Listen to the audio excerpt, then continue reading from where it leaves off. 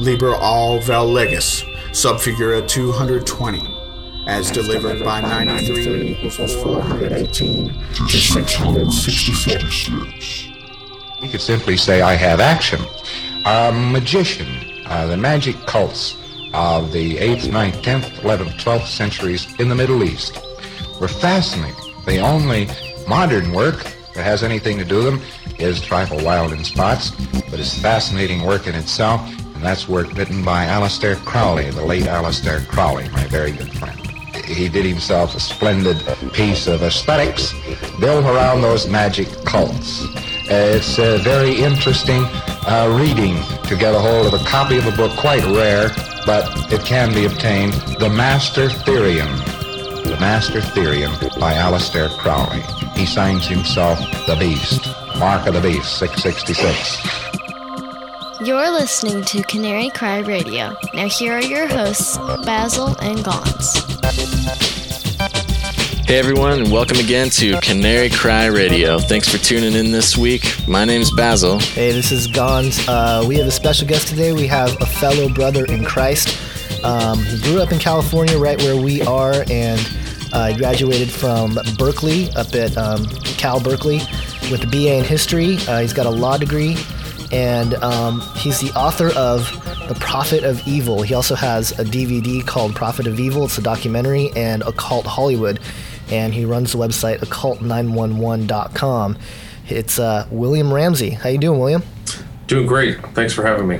Well, we wanted to just ask you what got you into this research. A lot of your research is based on this character named Aleister Crowley.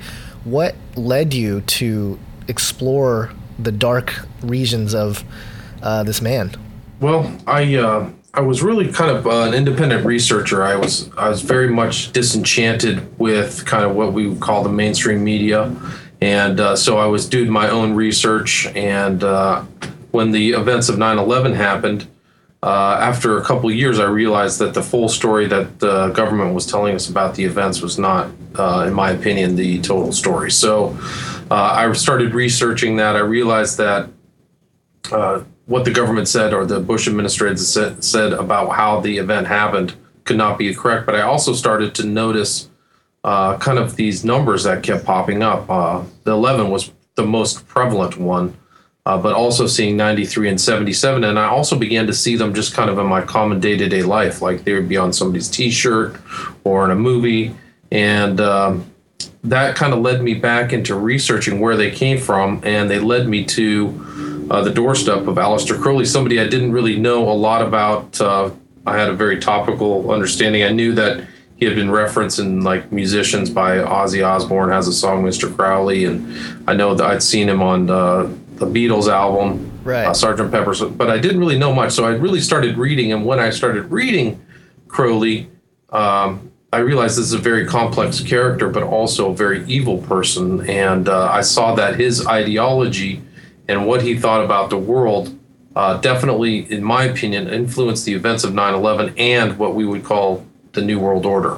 And thus the title of my book, Prophet of Evil, Aleister Crowley, 9/11 and the New World Order. I approached the subject from a Christian perspective, and I really tried to read all of the source material. I actually started out reading the biographies, and then going from the biographies about Crowley to the source material, I realized that the biographies are very biased.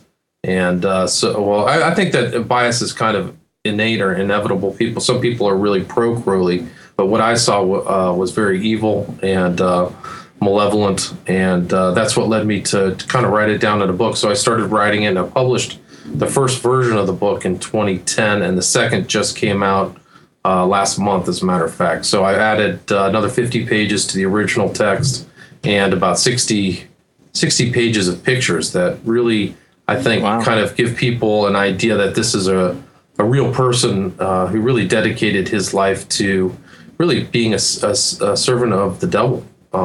He said himself that he wanted to be his right-hand man, or his chief of staff is the actual term that he used. Right. And he really set out to do that and dedicated his life to that. Well, I've read a little bit of Aleister Crowley's own writings, and I recall this is probably a year and a half ago, I looked at just some of his writings to see, what it was about, and it was really kind of difficult to parse out. It just seemed like his language was almost cryptic.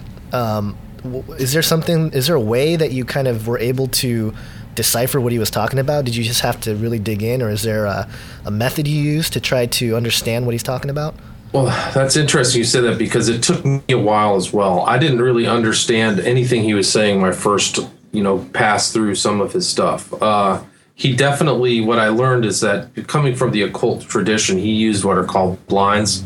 So he used a lot of metaphor and allusions to other works that kind of were difficult. He also inverted his kind of, like a Christian would say Lord or his, capital H-I-S, but H-I-S. But Crowley would be referencing his Lord, which is the devil. So at a first pass, you would think that he's talking about something in a Christian tradition, but he wasn't. And also he came up and really, he was a very intelligent guy, very gifted. And he came from Cambridge, right at the apex of the British Empire. So he had kind of access to all this new knowledge. But right after he graduated from Cambridge, he went to this magical fraternity called the Golden Dawn, which is very similar to the New Age. The Golden Dawn basically was a grouping of Masons, like who had passed beyond the 33rd degree. So they were beyond Masonry, who then compiled all of the occult material that they could find into one kind of working magical tradition. And so they had all this stuff from Egypt, the Kabbalah, tarot, ideas that had not been kind of put together until that latter part of the 19th century.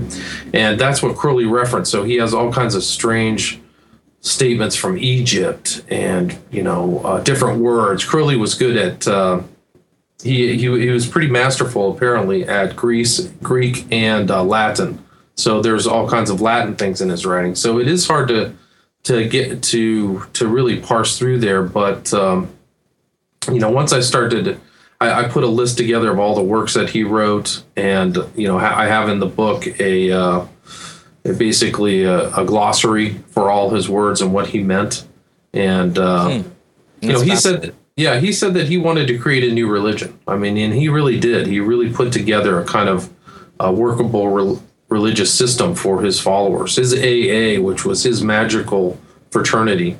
It's Astrum Argentum, which is the silver star, which references the moon, was really this kind of composite of all of his ideas that was, he would allow people to go up the grades with independently. So he really did, and he based all of his kind of writings, and he called them books, Liber 11, etc. These books that are basically put together based upon his idea of mathematics and magic.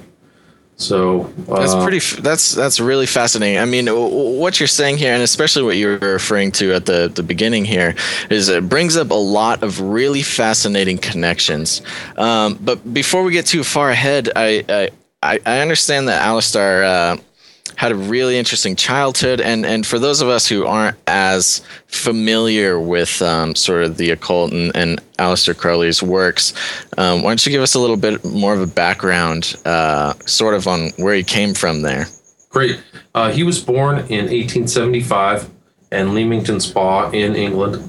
He passed away in 1947. He was raised up, he was the only child of a fairly wealthy family. So he was doted upon. His father or his family adhered to a Christian sect called the Plymouth Brethren, but they were an even more kind of fundamentalist approach called the Exclusive Brethren. So they were a subpart of this group, and Crowley really became a student of the Bible. His father would go take Christian pamphlets out and proselytize on the English countryside, and take young Crowley along with him. He really adored his father, and his father passed away when Crowley was 12 and left him in the care of his mother. And he kind of rebelled against her, and that's really when he kind of turned against Christian faith. He actually said that he had a perfect understanding of the Christian faith. He just decided that that wasn't for him. So he openly acknowledged that, he was going to move away from that. And he had a perfect understanding of the Bible. He wrote, in the future, he would write all kinds of interesting kind of missives about the shortcomings of the translation. So he really had a very specific understanding. But anyway, so he went to Cambridge. He passed the entrance exams. So he was studying at this, probably one of the best, alongside Oxford, one of the best universities in England at that time, at the apex of the British Empire. And he had money. When his parents passed away, he had money. He was able to travel.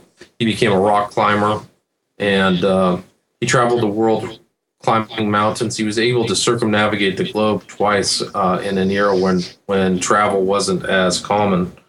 And like I stated earlier, his introduction, he was really interested in secret knowledge. And his introduction to that was through this Golden Dawn group that included a lot of illustrious figures of the late 19th century, including William Butler Yeats, who would become a very well-known poet. Right. Yeah, he sort of seems like this early 20th century, just, I don't know, he's a smart guy, he's rich, he is sort of adventurous, but which is something that seems pretty attractive in the normal scheme of things, but he's just this really evil dude, and you sort of look at him and there are so many pictures of him that are just like, whoa, this guy is kind of intense. Yeah, and he really dedicated himself to it. Like he said he was, white hot on occultism, and he really set out to really achieve in that field. Wow. He never really worked a job in the normal sense. He relied upon his family money until he was in his late 30s, and then kind of sponged off his followers for the rest of his life. But what that did is allowed him to really read, research. I call him a literateur. Somebody else could call him a man of letters, but his writings are voluminous, and he really was a kind of an automatic writer in a lot of ways. He was able to just publish tons of material.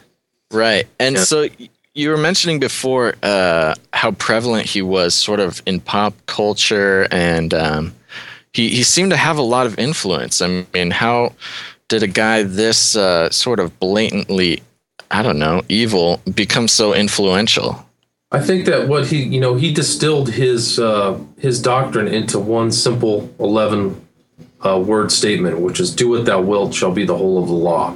So Crowley wanted to profess this doctrine of freedom that is attractive to certain people. He always associated in bohemian circles where people were experimenting with new ideas from the East. They're experimenting with drugs, which are forbidden in like, the Bible is pharmakia, but there still was drug use at the early, the end of the 19th century, early 20th century. And so I think that bohemians of these eras all referred to him. So my research on Crowley, led me to the people who followed him, people like L. Ron Hubbard, who is definitely an OTO devil worshiper. John Lennon was influenced, and the Beatles are influenced by Crowley. You've got Timothy Leary, who openly said on a television show, which I've seen, that he was carrying on Crowley's work.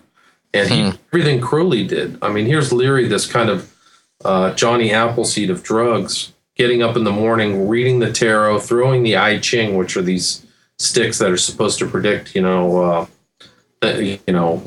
you're supposed to do today, or, and I don't really understand it. I never emphasized the practitioner of magic. I kind of tried to take an objective, kind of more historical view of the subject. I really don't teach people how to do any of the magic stuff. So, that was something I avoided doing the stuff. But anyway, Leary, Hubbard, Jimmy Page was a huge follower of Crowley. Jimmy Page of Led Zeppelin bought Crowley's house in Boleskine in northern Scotland, and it's all the way out. I mean, so Crowley, how I got back to Crowley and what I saw were these numbers, that I was talking about earlier. 11, right. 377, 175. 11 was really his number. It was a master number. There was the founder of the Golden Dawn wrote a book called Occult Numbers and Their Mystic Virtue, and explained how 11 was like a number symbolizing death, destruction, and also magic. So 11 was something that Crowley really did. He actually changed the spelling of magic, and this is something that's specific to Crowley, from the kind of the rabbit in the hat magic of MAGIC. He added a K to it. The K is right.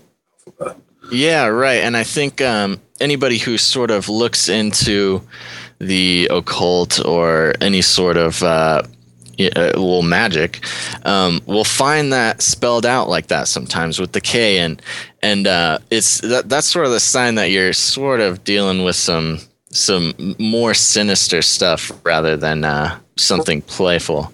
Correct. And Crowley was a malevolent person. He was I call him a wrecking ball. I mean, he was, all his followers either committed suicide, went insane, had alcohol problems. I mean, he's really just a mess. And he himself was a mess. I mean, he was a heroin user, and he had some really strange behavior. I mean, he was perverse personally and in his work. But the K is something that can be led back to Crowley. That was kind of his innovation, the way that he included that. And it's interesting. Another person that he influenced was J.K. Rowling.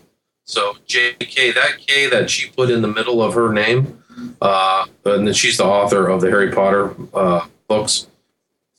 That K was an invention of hers. Her middle name is like Emily or something, but she put the K in there intentionally. And K, again, is the 11th letter of the English alphabet.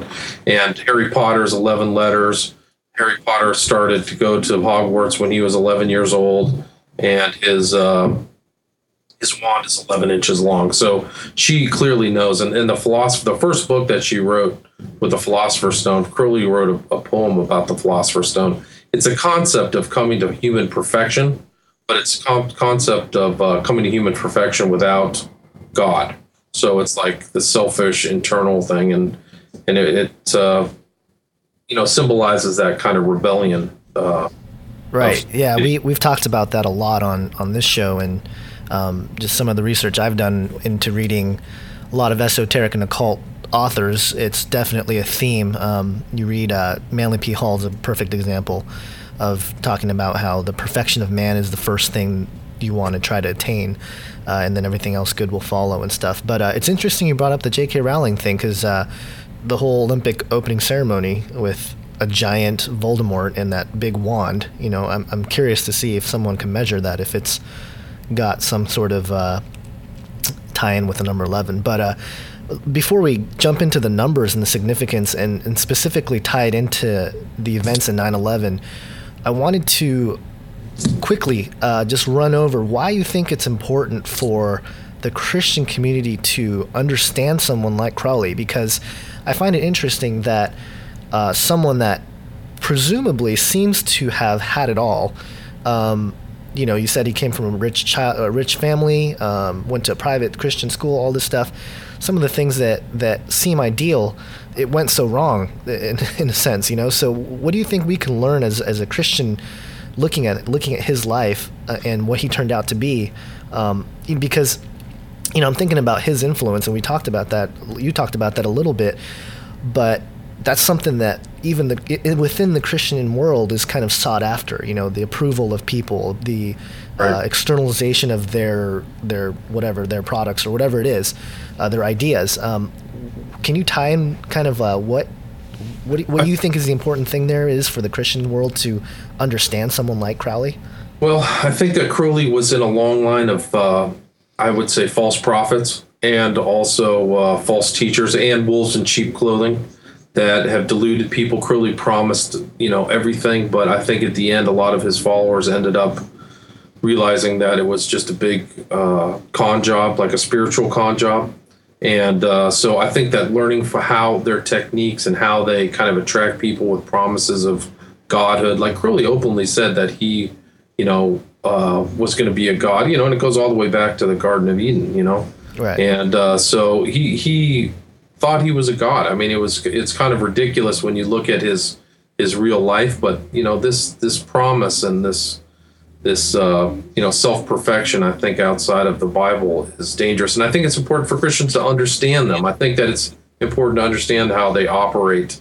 And Crowley himself, as kind of this really important figure, probably one of the most important occultists, like I say in my book, almost every occultist that I've seen goes back to Crowley. They either reject him, they're influenced by him, but they all go back to Crowley. And so for me, especially when every individual has a choice, God gave, in my opinion, gave everybody free will to choose good or evil. And you want to make sure you know what these evil people are up to and what they do. And that's why I think studying Crowley is important for Christians, at least to have a good understanding. I think that if people read from Crowley in my book, that it's not something they would ever want to be involved in.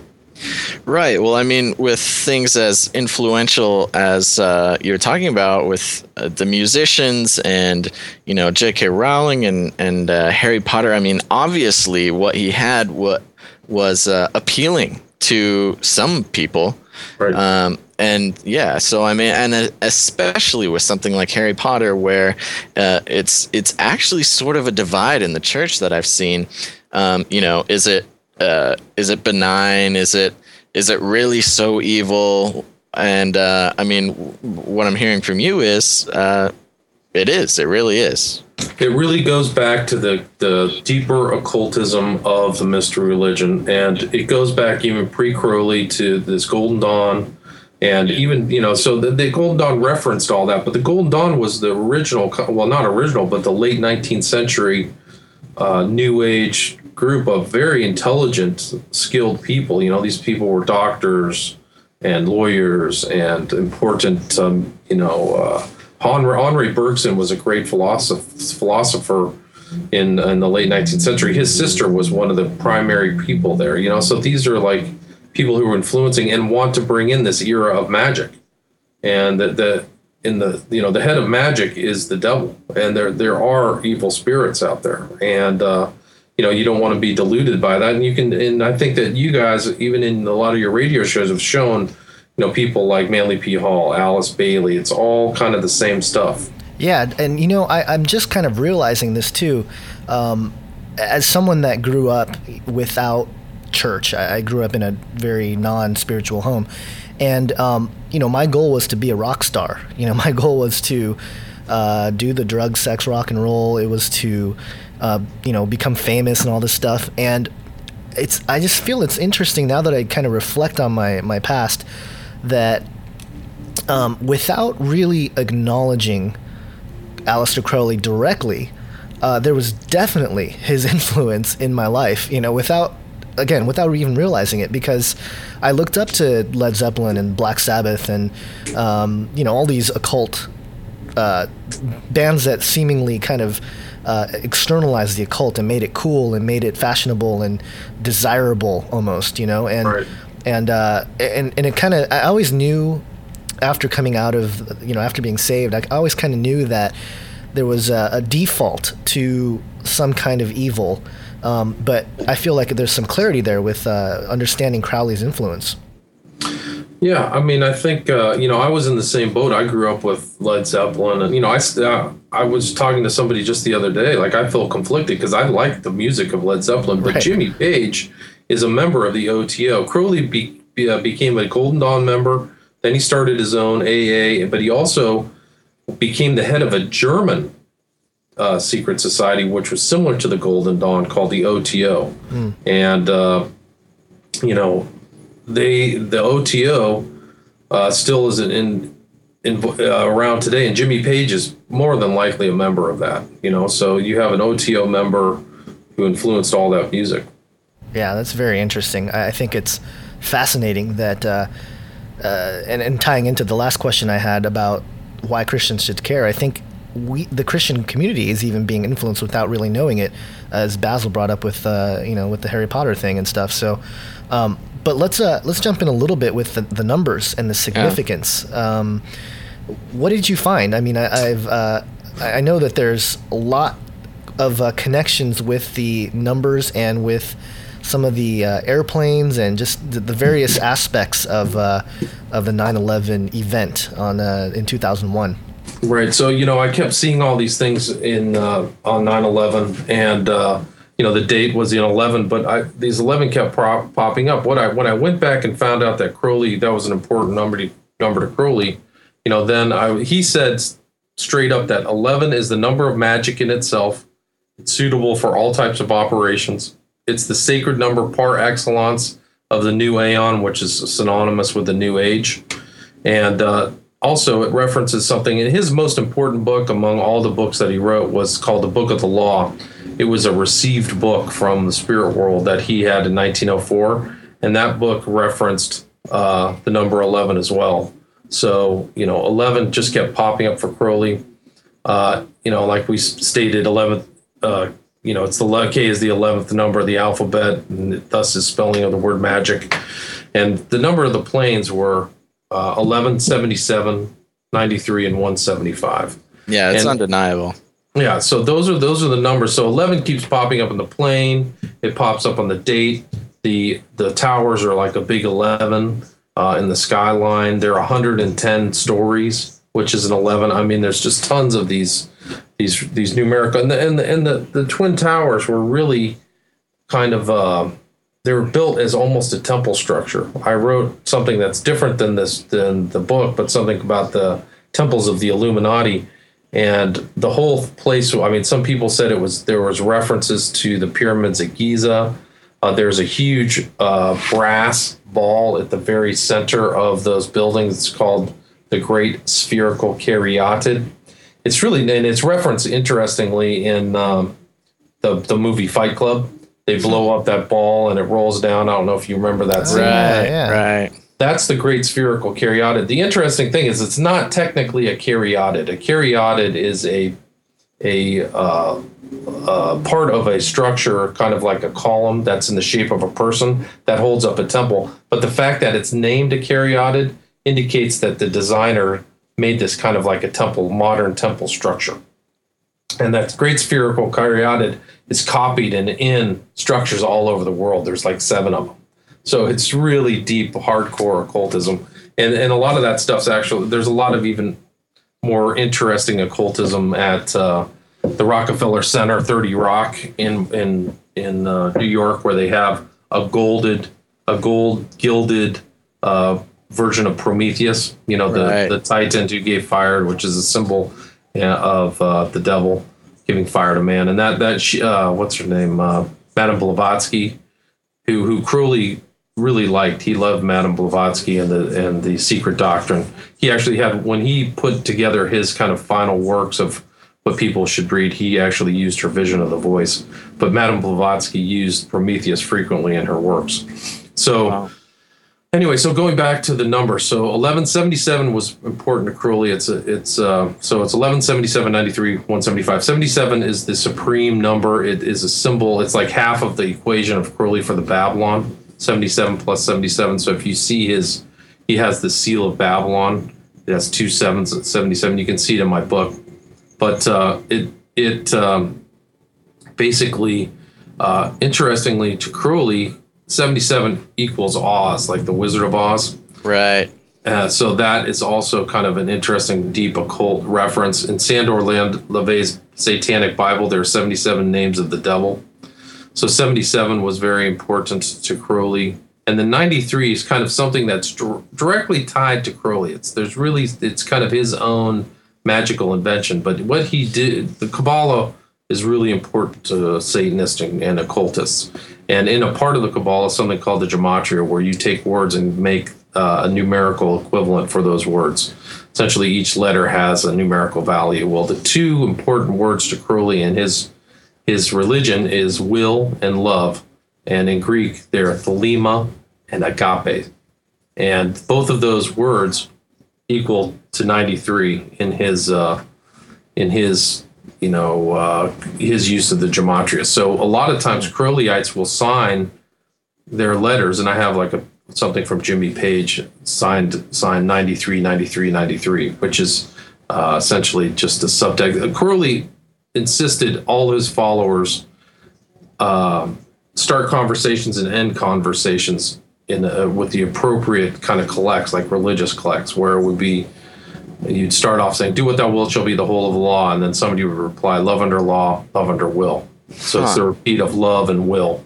And you see that through all of his documents. He starts off saying, "Do what thou wilt shall be the whole of the law," and then at the very end it says that. So people shorten that into just saying 93, 93, 93. So 93 was important to Crowley. And that's kind of what led me to Crowley as kind of the important person. And his ideology is also important. My understanding of the New World Order, it's essentially the same thing that Crowley wanted, which is a feudal order. Where there's a top of very well educated aristocrats governing a mind controlled group of essentially serfs. So. Right. And that's kind of like the model of this new kind of economic environment that we're in. And then 175 is Crowley's, in his system, it was a way to invoke a deity by adoration. So it's an invocational ritual. And I have a copy of that in my book. So, it gives that element to the 9/11 event that there's an invocational element to it. It's trying to do something in some kind of what I would call a techno-gnostic sense. So whoever devised that specific event put a lot of thought into it, in my opinion, and it was pre-planned long in advance. And, I'm beginning to think, and I expand my knowledge a lot, but I'm beginning to think that a lot of these rulers, and it goes all the way back through time, a lot of them have very sophisticated philosophers, magicians as courtiers, Right. And it goes all the way back to John Dee, whether it's the pharaohs of Egypt always had magicians, and I think that there's somebody out there who's definitely, has people in power's ear, whether it might be them it might be the people like the Bush family or something like that. And there's that whole Bush rumor. I don't know if you've heard of that, but that they're actually are the offspring of Aleister Crowley. Oh, that's fascinating. Yeah, I was actually going to say, does this lead you to believe that there are, agents of maybe Aleister Crowley's teachings in the White House, maybe as holding positions there? Or do you think it's the actual leaders themselves that would be following this sort of esoteric belief system? Well, I think it might be both. I don't know. I know that like these guys, they're in secret groups of all different types. They're in groups that we don't even know. Right. There are things that are publicized. I think that they're really kind of like Olympians is a general term John Coleman used about the Committee of 300, which is, they have a different sense of themselves than the normal, there's like an Olympic club in San Francisco that's literally right next to and adjacent to the Bohemian Club. And, so the elite of America are a lot different than we are. They have different contacts. It's really, there's a lot more research to be done.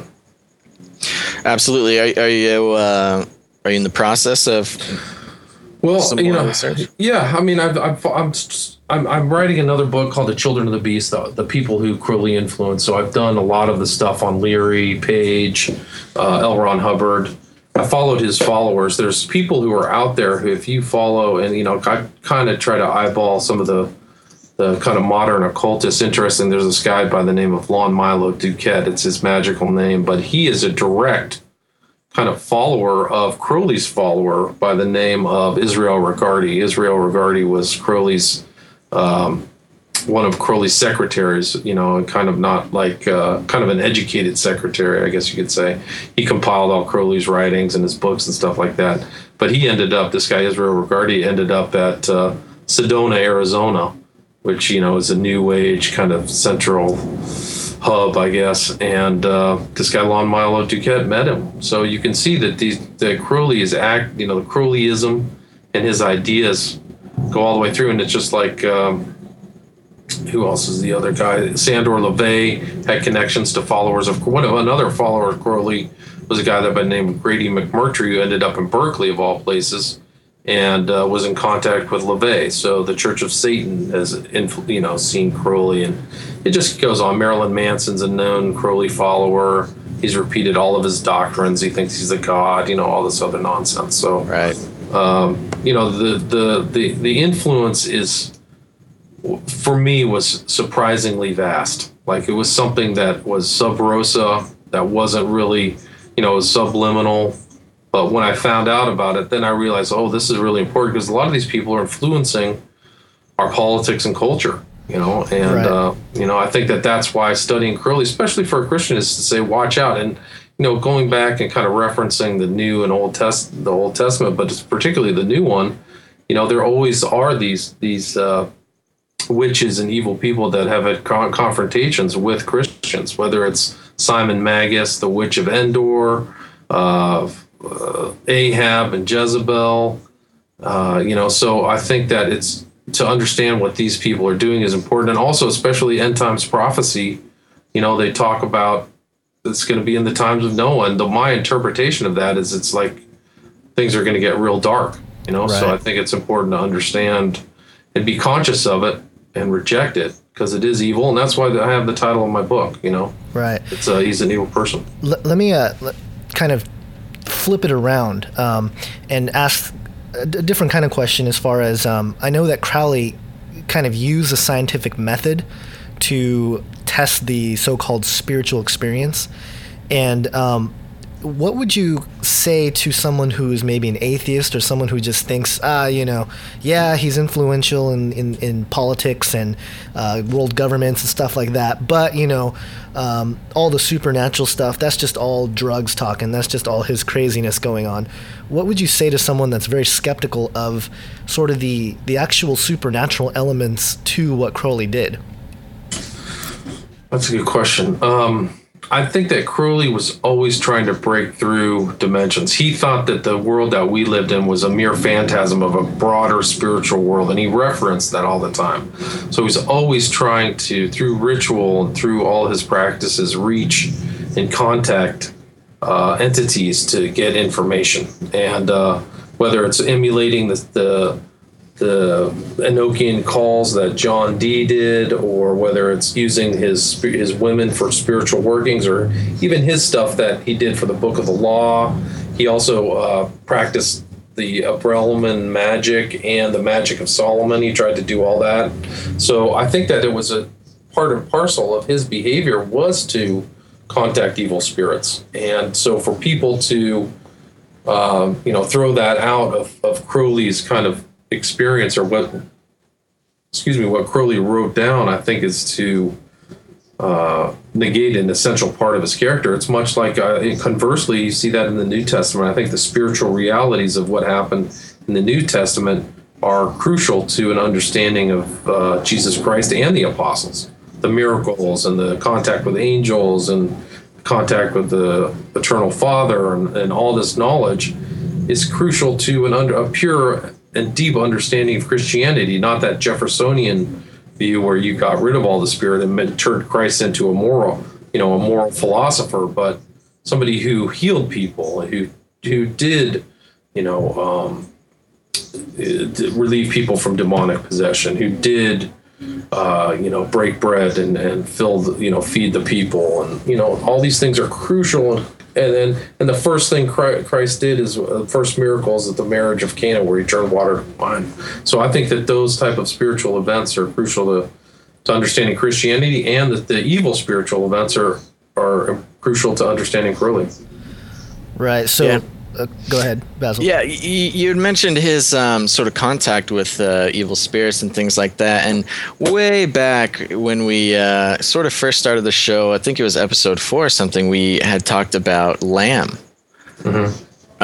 being one of the entities that he came in contact with. What's sort of the deal with Lamb and his sort of influence in sort of in the whole picture? Well, Lamb is a being that he drew. There was a drawing that he drew that references this entity. And Crowley was not just a writer, but he also did a lot of art and painting and stuff like that.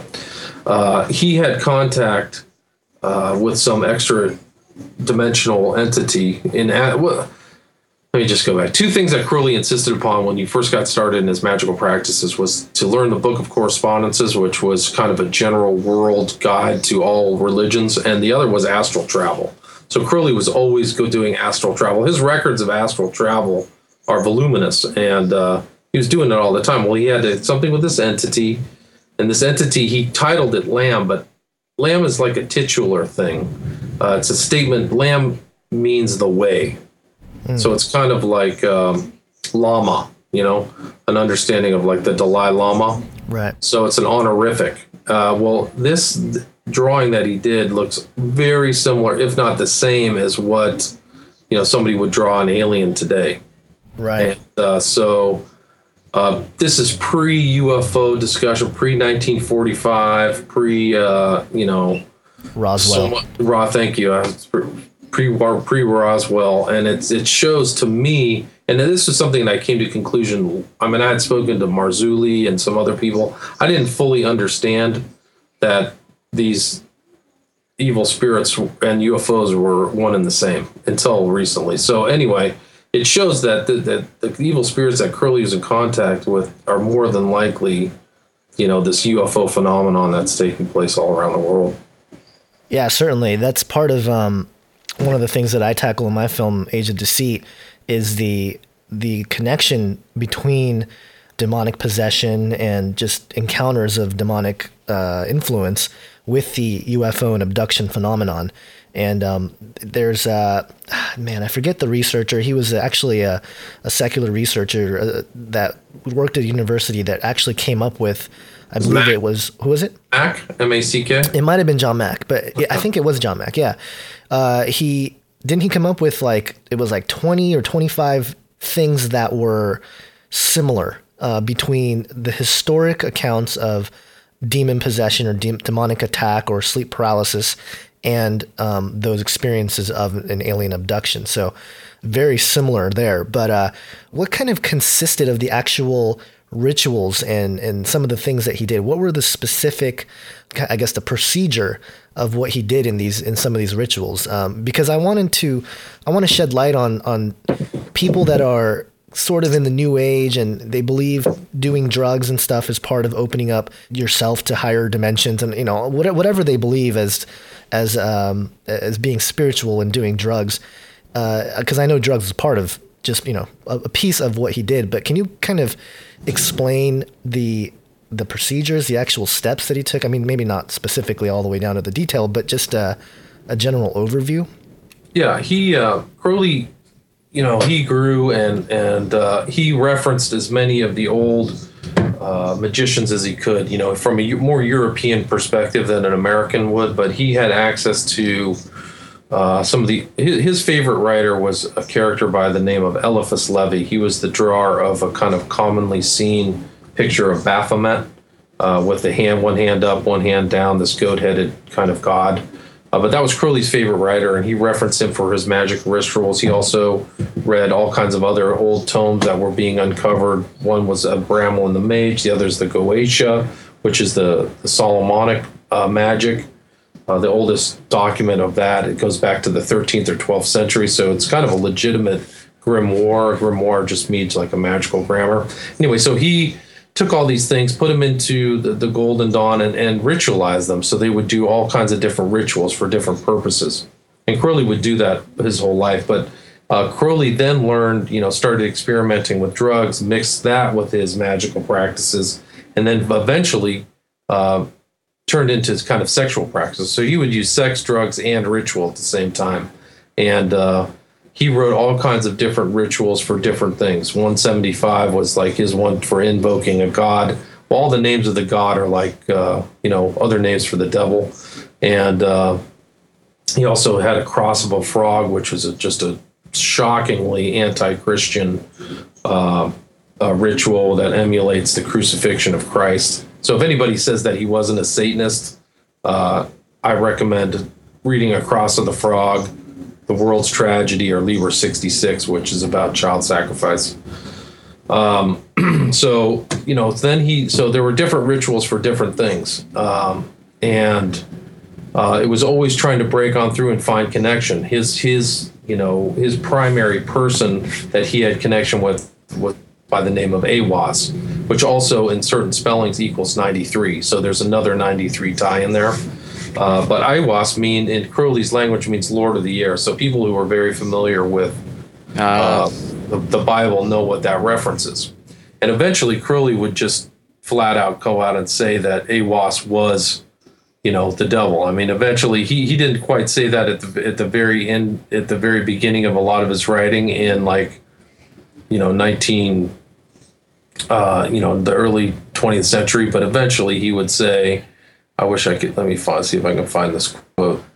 He said, the B666 is preferred to let names stand as they are, proclaim that Aiwass, the solar phallic hermetic Lucifer, is his only holy guardian angel. See, so there's another blind. So he would call his Satan his holy guardian angel. So, let me start from the beginning. The B666 Crowley is preferred to let names stand as they are and pronounce that Aiwass, the solar phallic hermetic Lucifer, is his own holy guardian angel, and the devil, Satan, or Hadit, of a particular unit of the starry universe, who made blah, blah, blah. He made gods of our race. He bade know thyself. He's the author of wisdom, and it just goes on and on. So, anyway, so getting back to your original question about rituals, they just always were about getting in contact with some other spiritual entity or something like that. And that was really his goal, is to try to get in contact and gain knowledge and gain insight and really find self-perfection from, spiritual entities who are essentially demons. Right. Yeah, that's fascinating stuff. And it's interesting, just the connections that just come out from everywhere. Even with research that we have heard from other researchers and scholars, and everything you say just fits right in with there. So it's really fun to sort of see this web of truth just start to be spun here with everybody and their research and their hard work is all coming together, and it's great. And I'm pretty excited to be around for it here. Now, as we come into what a lot of people are seeing as, we're getting close to the end here, in terms of, biblical prophecy and everything going on with the government and the internet and things like this. And 2012, I mean, how do you see, at least in your research and what we know about Crowley, how do you see that sort of fitting in here at the end as we count down? I mean, Crowley, even at the very end, he was saying death to the Christians or Christians to the lions, So I do think that he believed in persecution and persecuting people. And so I kind of see at some point that that's the way it's going to be for Christians again, just like it was in the first or second centuries, persecutorial system where it'll be more difficult to get a job. It'll be more difficult to do certain things if you have this. And if you see, like the strain of kind of our political leadership, a guy like Obama is just a straight, in my opinion, has a very communistic bent. His real dad isn't from Africa. His real dad was a communist by the name, I can't remember his name now. But, this guy is not a Christian. So I see that, this kind of movement away from this and into kind of Crowley's ideal worldview, will be what's happening. I mean, Crowley himself said the slave shall serve. He said, there never was a better social system than the feudal so far as it strive from the patriarchal. One of his other quotes that I have here is that, we should have no compunction in utilizing the natural qualities of the bulk of mankind. We do not insist on trying to train sheep to hunt foxes or lecture on history. We look after their physical well-being and enjoy their wool and mutton.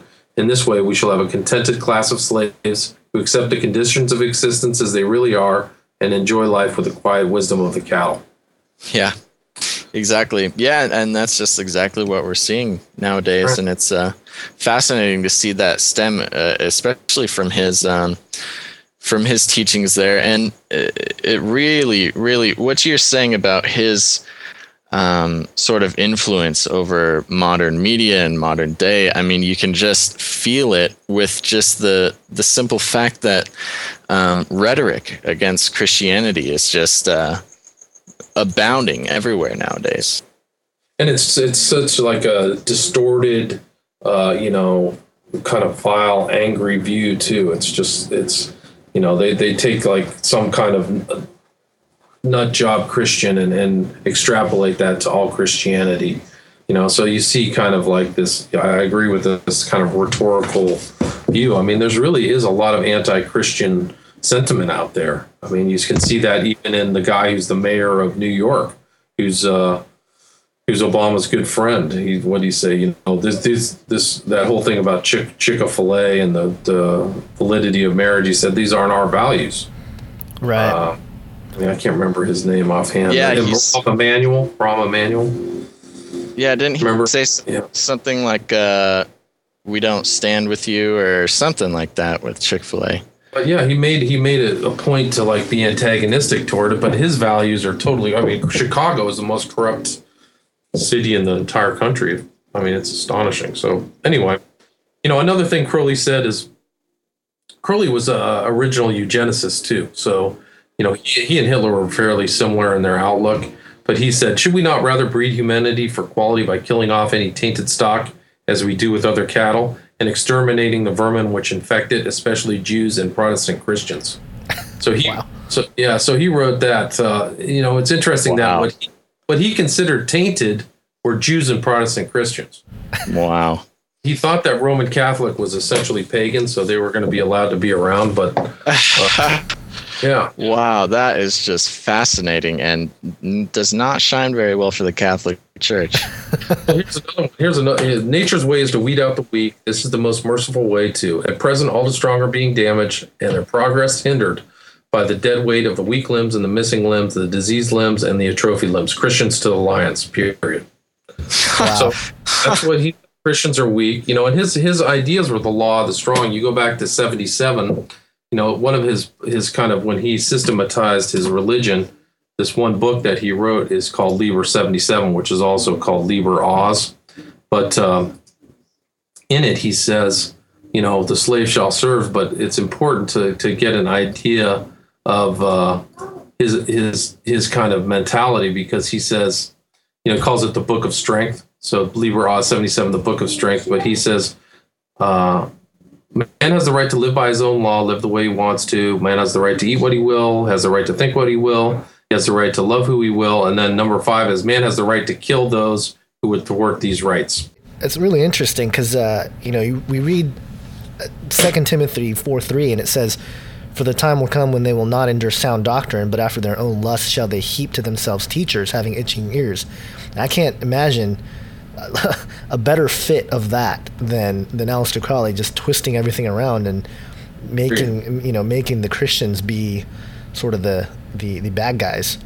Right. I mean, this is a very nasty character, and his followers are nasty. So it goes back to your thing. Why should we study Crowley? Why would she look at it? It's unpleasant, and I kind of go back to that same thing. It's better to know about it and avoid it than have it come upon you, by surprise. So it's kind of like that whole concept of watching and being aware. And I think that most Christians innately are very aware, just like in your movie about all these false doctrines and these evil doctrines and the doctrines of demons. Right.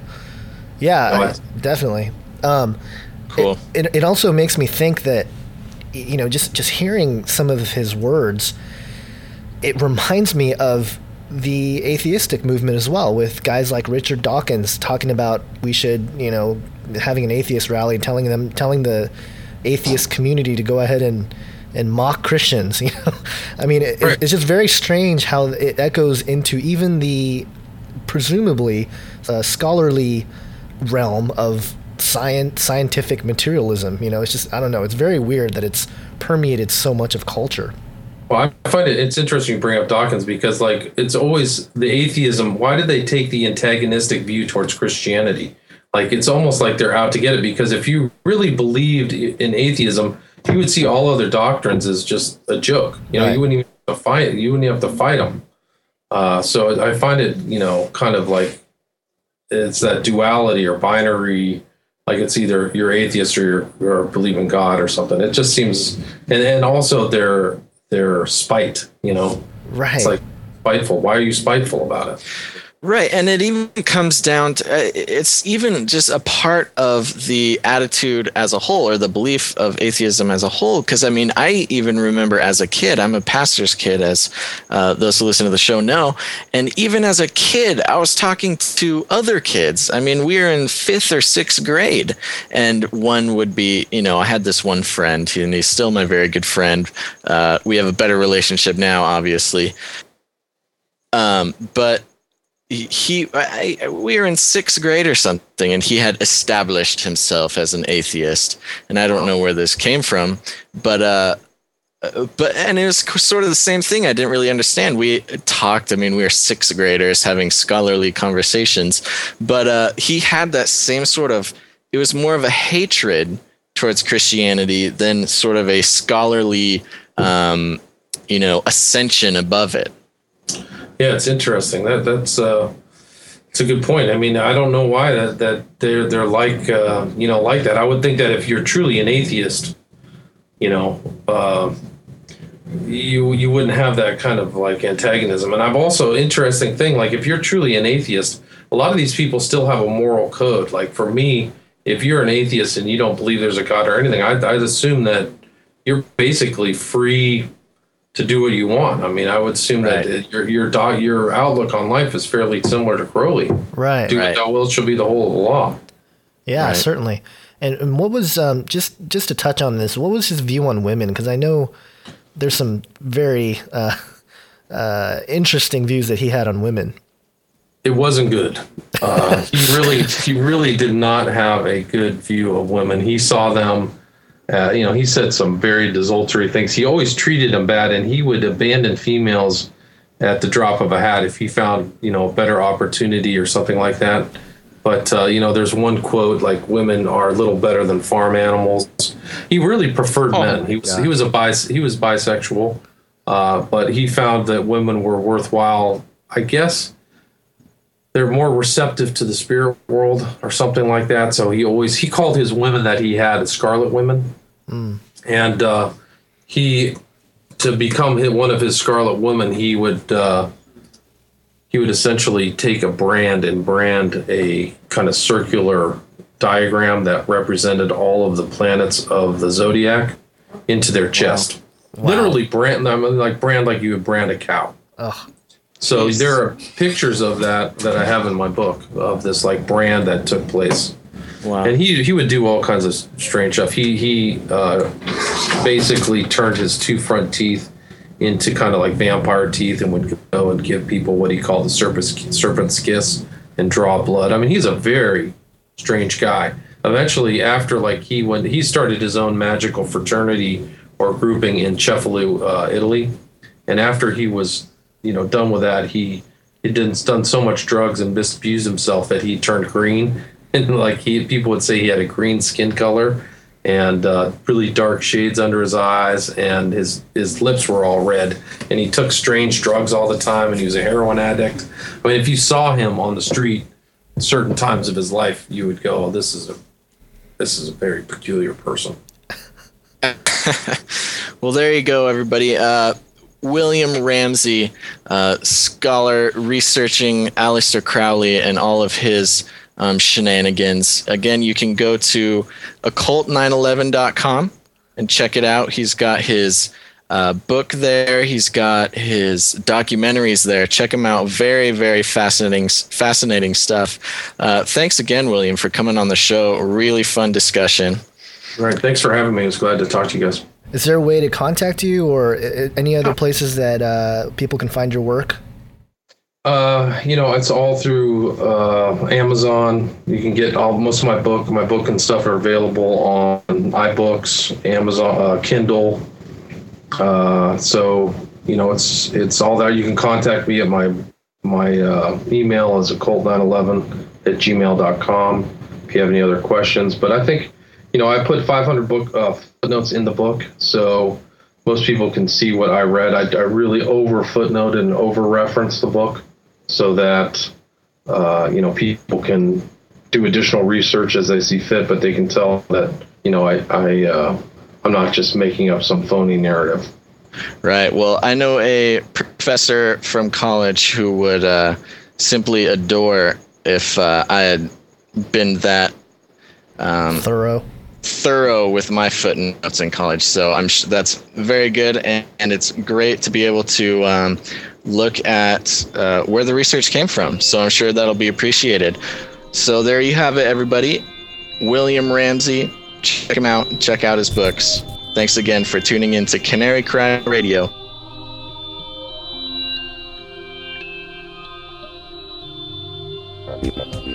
Thank you for listening to this episode of Canary Cry Radio. The show notes for this episode and many others are available at canarycryradio.com.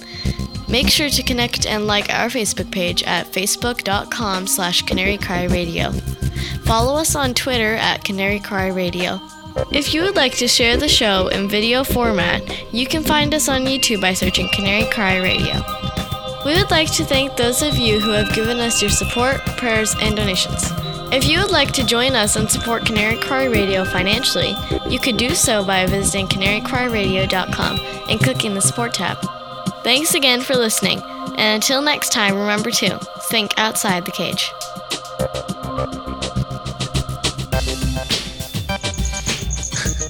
And before you go, you may have noticed something special about this episode. That's right, we had 2 guests. That's Mr. Cricket. You can hear him in the background. If anybody has any tips on how to kill crickets or peacefully get them out of the studio area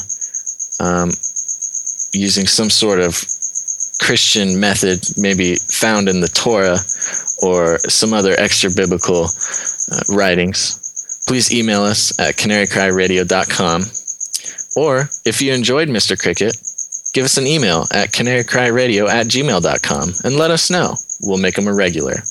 Thanks again for listening. Think outside the cage.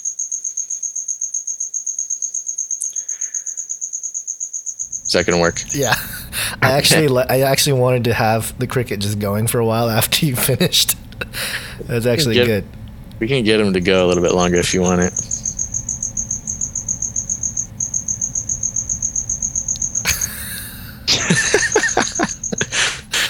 Quiet beast.